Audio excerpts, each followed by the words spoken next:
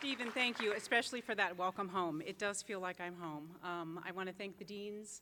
I want to thank the faculty. I want to thank the friends and family who are here. We are all here to celebrate today the folks sitting right in front of us, the people who are about to graduate, to be the newest part of the legacy of this law school. And in speaking with you today, I want to honor to some extent that legacy. This is an amazing place to go to law school, right?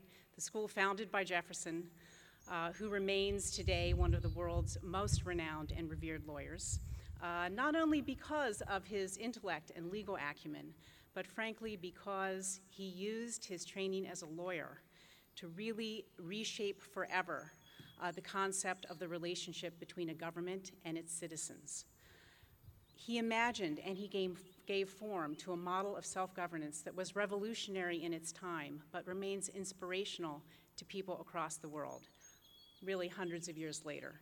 He then spent most of his life as the ultimate, if a sometimes reluctant, public servant. He built out of his new idea a functioning republic. To do this, he had to embrace what I've come to view as the messiness of democracy, right? The model that he helped create. He recognized that only through sustained engagement is it possible to have a government that gives its citizens a true measure of freedom. I've spent much of my career serving in the federal government, and I can tell you, having walked the same rooms that Jefferson inhabited in the White House, that the messiness of democracy is one of its most enduring features.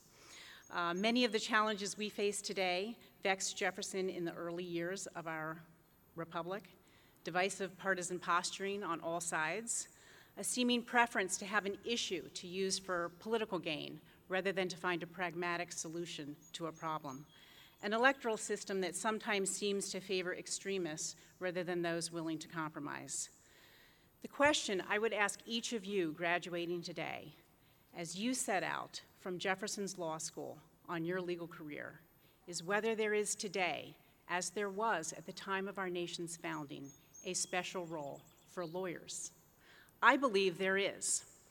And while it may be somewhat unconventional to use a commencement address as a sales pitch, here it is, right? Your country needs you, your government needs you. We need lawyers in public service today more than ever.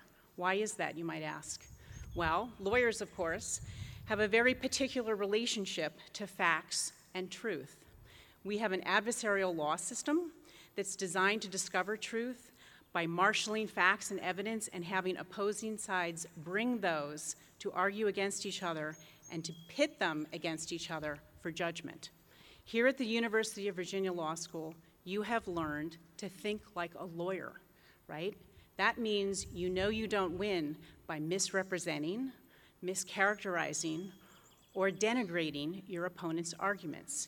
You win, you think like a lawyer, when you imagine your opponent's views in its best and strongest possible form, and then you argue against it to show why your view is better.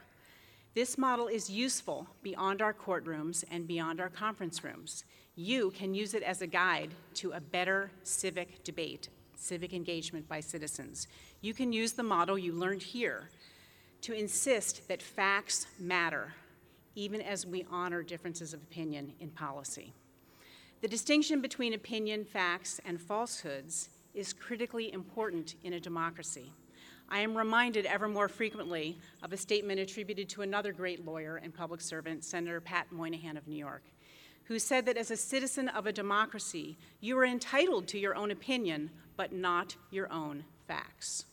Lawyers, by training and inclination, value facts and evidence as the foundation of the quest for truth.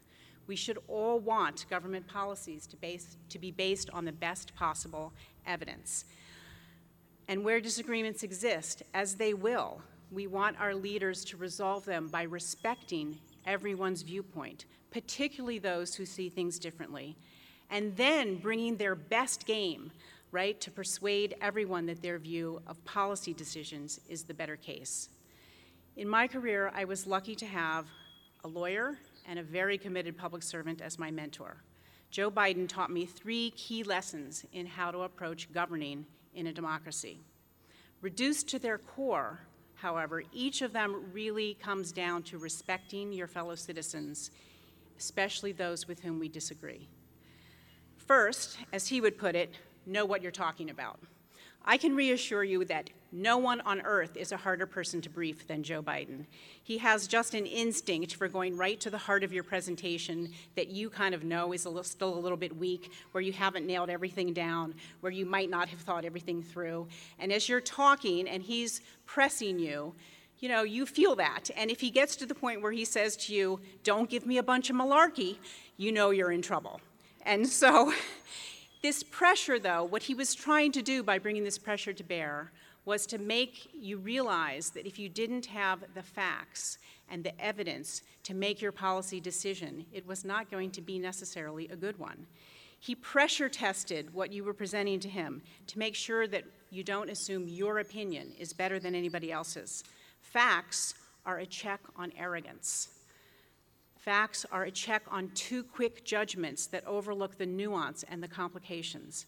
And facts are a check on what might feel good but can't withstand reasoned scrutiny. This is the first step of the hard work of governing. Second, he taught me, whenever possible, look for the places where you can build consensus. This means you have to focus more on what you have in common with someone than on where you disagree. And it means being patient. Governing is an iterative process, so be willing to make some progress, even if it's not all the way to the end of the goal line.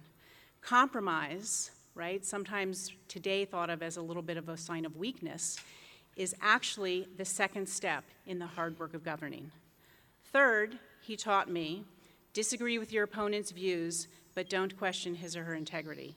Some things are simply too corrosive to a productive working relationship. This, in my view, is actually Joe Biden's secret, right? The explanation of why he could work throughout his long career with people across the political spectrum. I watched him interact with his friends, those he agreed with, like Ted Kennedy, by the way, another great alum of this school, but also people with whom he mostly disagreed, Strom Thurmond, Jesse Helms, John McCain. These people were his friends and his colleagues, and he was able to work productively with them because he respected them. What these lessons taught me is that democracy requires its leaders and its citizens to broaden our gaze, to recognize that what we have in common is so vastly more important than what separates us. Think about some of the things you've learned here. Representative government, free speech and free exercise of religion, a right to privacy and the pursuit of happiness from unwarranted government intrusion. These are among the core values that all of us have as Americans. While we may argue about the details, they remain shared guiding principles. They are also exceedingly rare and at risk in our world today.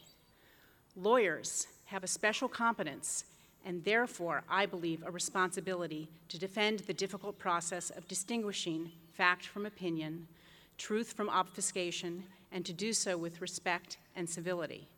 Lawyers are uniquely equipped to help our nation rebuild the trust that what we have in common far outweighs and is more valuable than what we have in difference.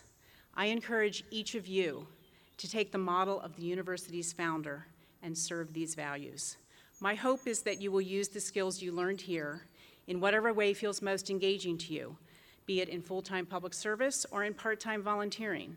I promise you, if you get engaged, you will feel engaged. There is nothing more fun than working on something and realizing it's going to be in the top story on your smartphone the next day.